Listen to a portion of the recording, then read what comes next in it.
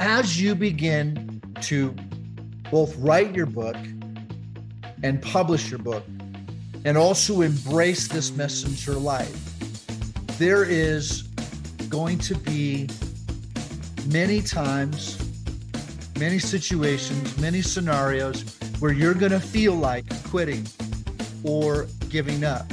You're going to feel like you don't want to do this anymore.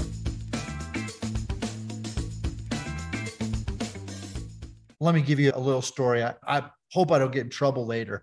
But so we've had 4 children. I was there. I didn't give birth to them. I didn't have to go through that part of the responsibility.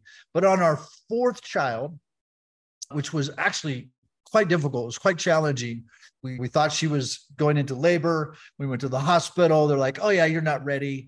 Go do this, go walk, go run, go jump, blah, blah. We do all that, come back, still not ready.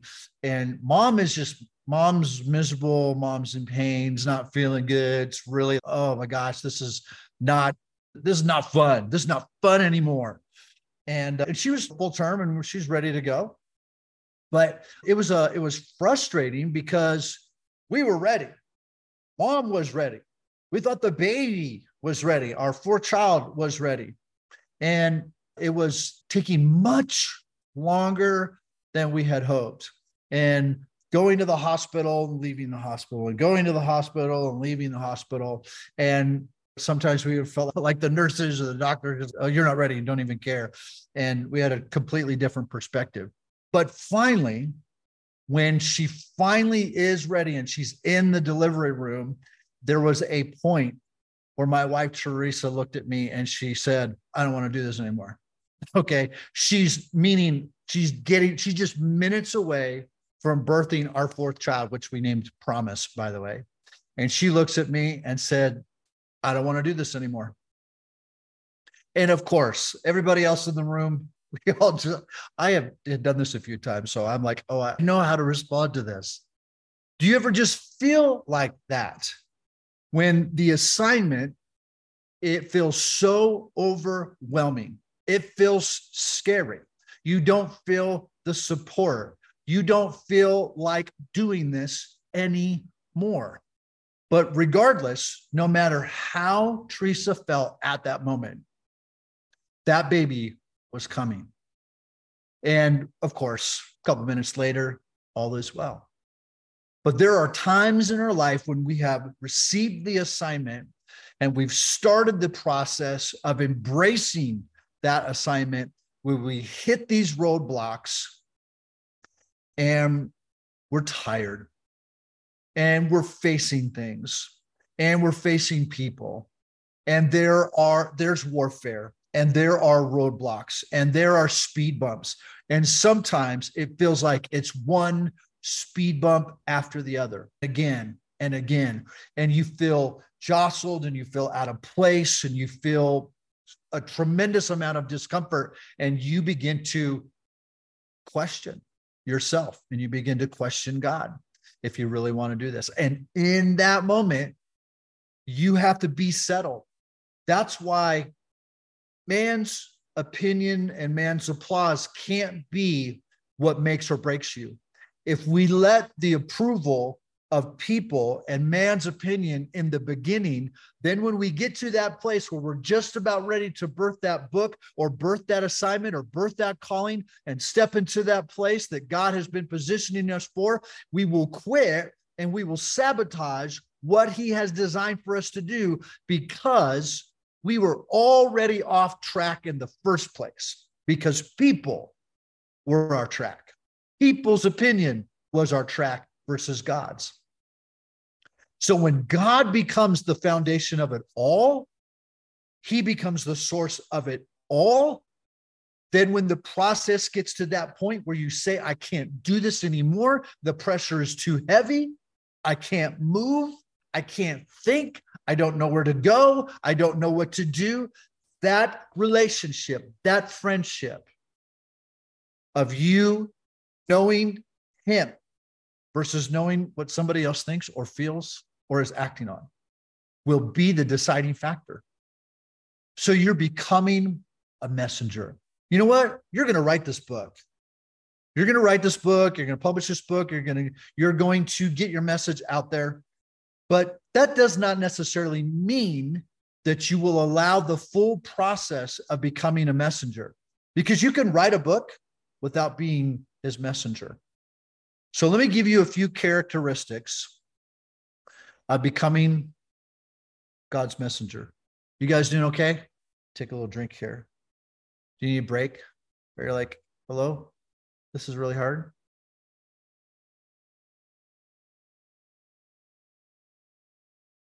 The whole purpose of this is to encourage you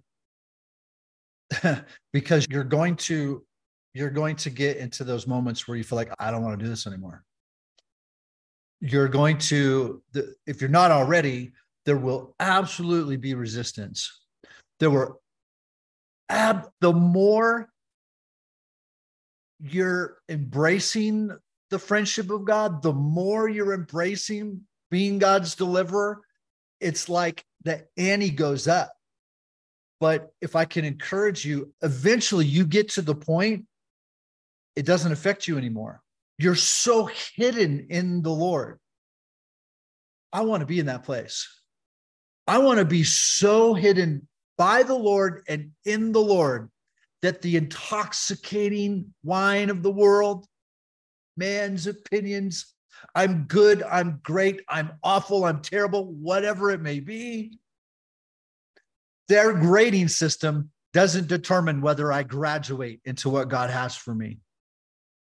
I'm graduating because I am deeply hidden with the Lord.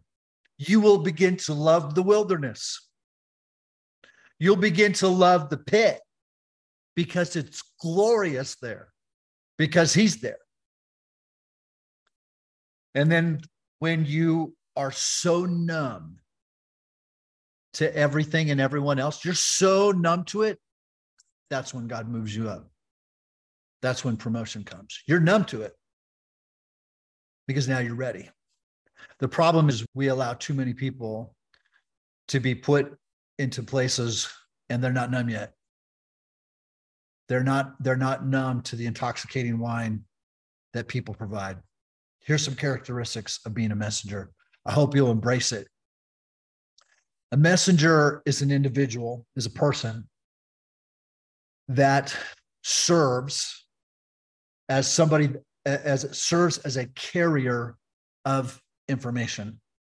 They serve as a carrier of messages. They serve as a carrier of news between different parties. Put this together.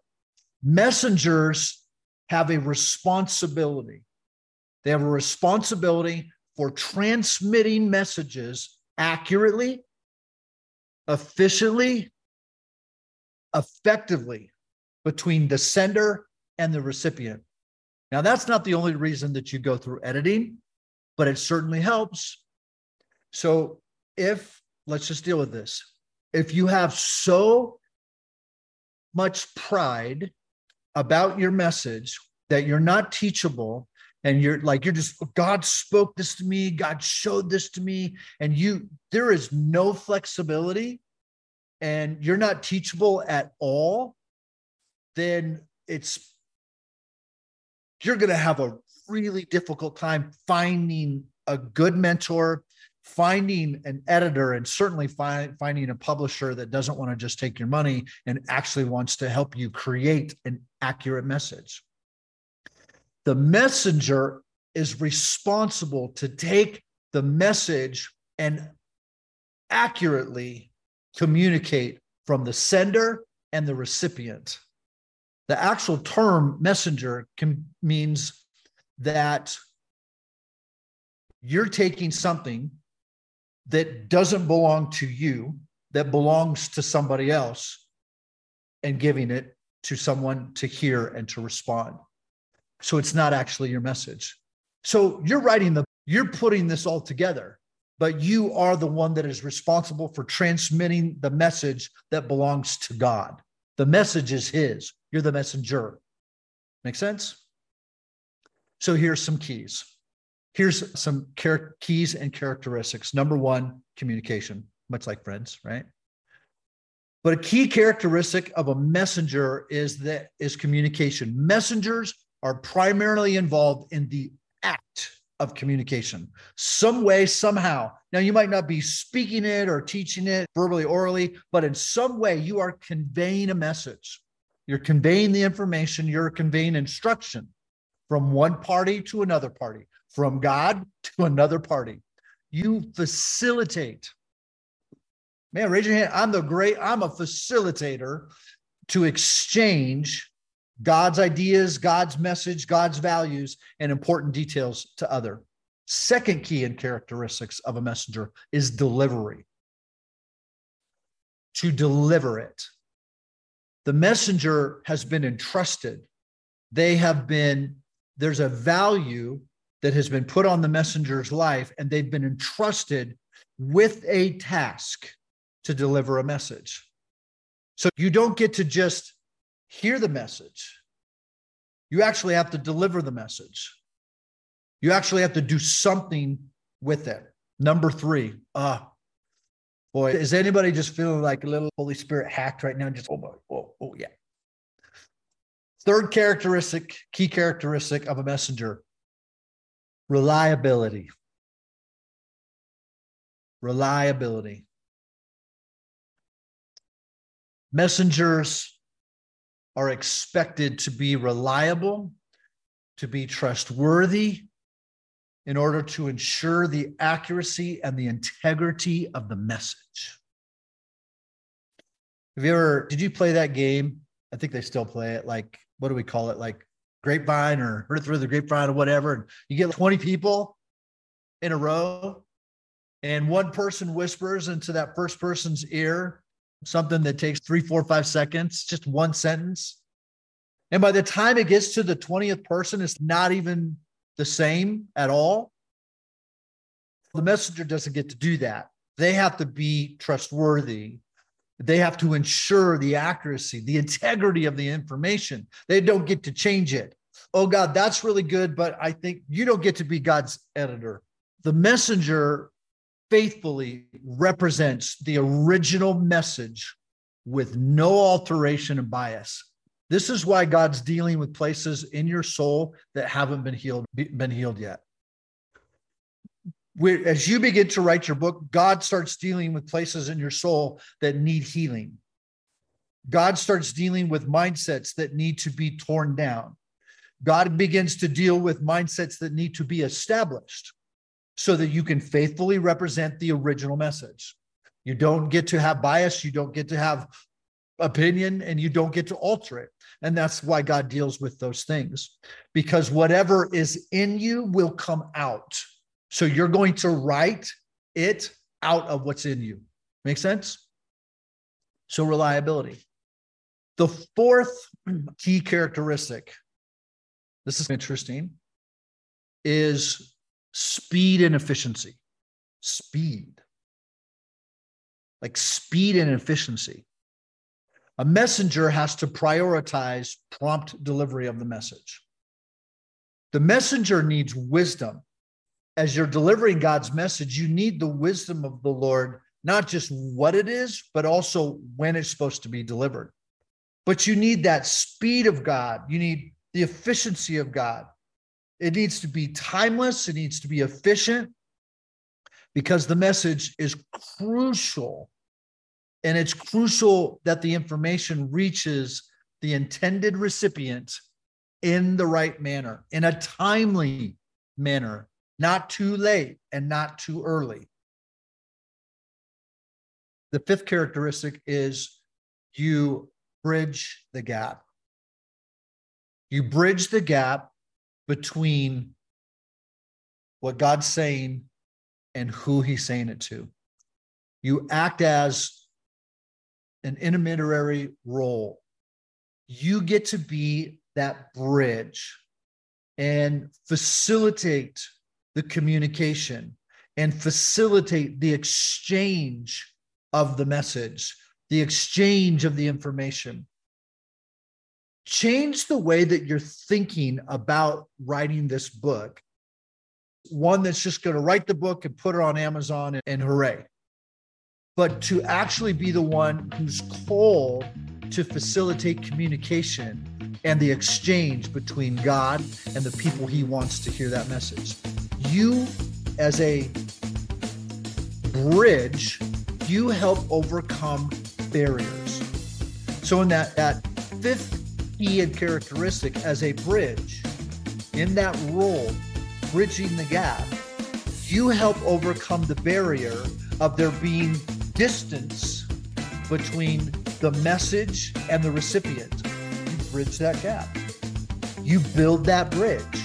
You build something so that people can receive and hear that message.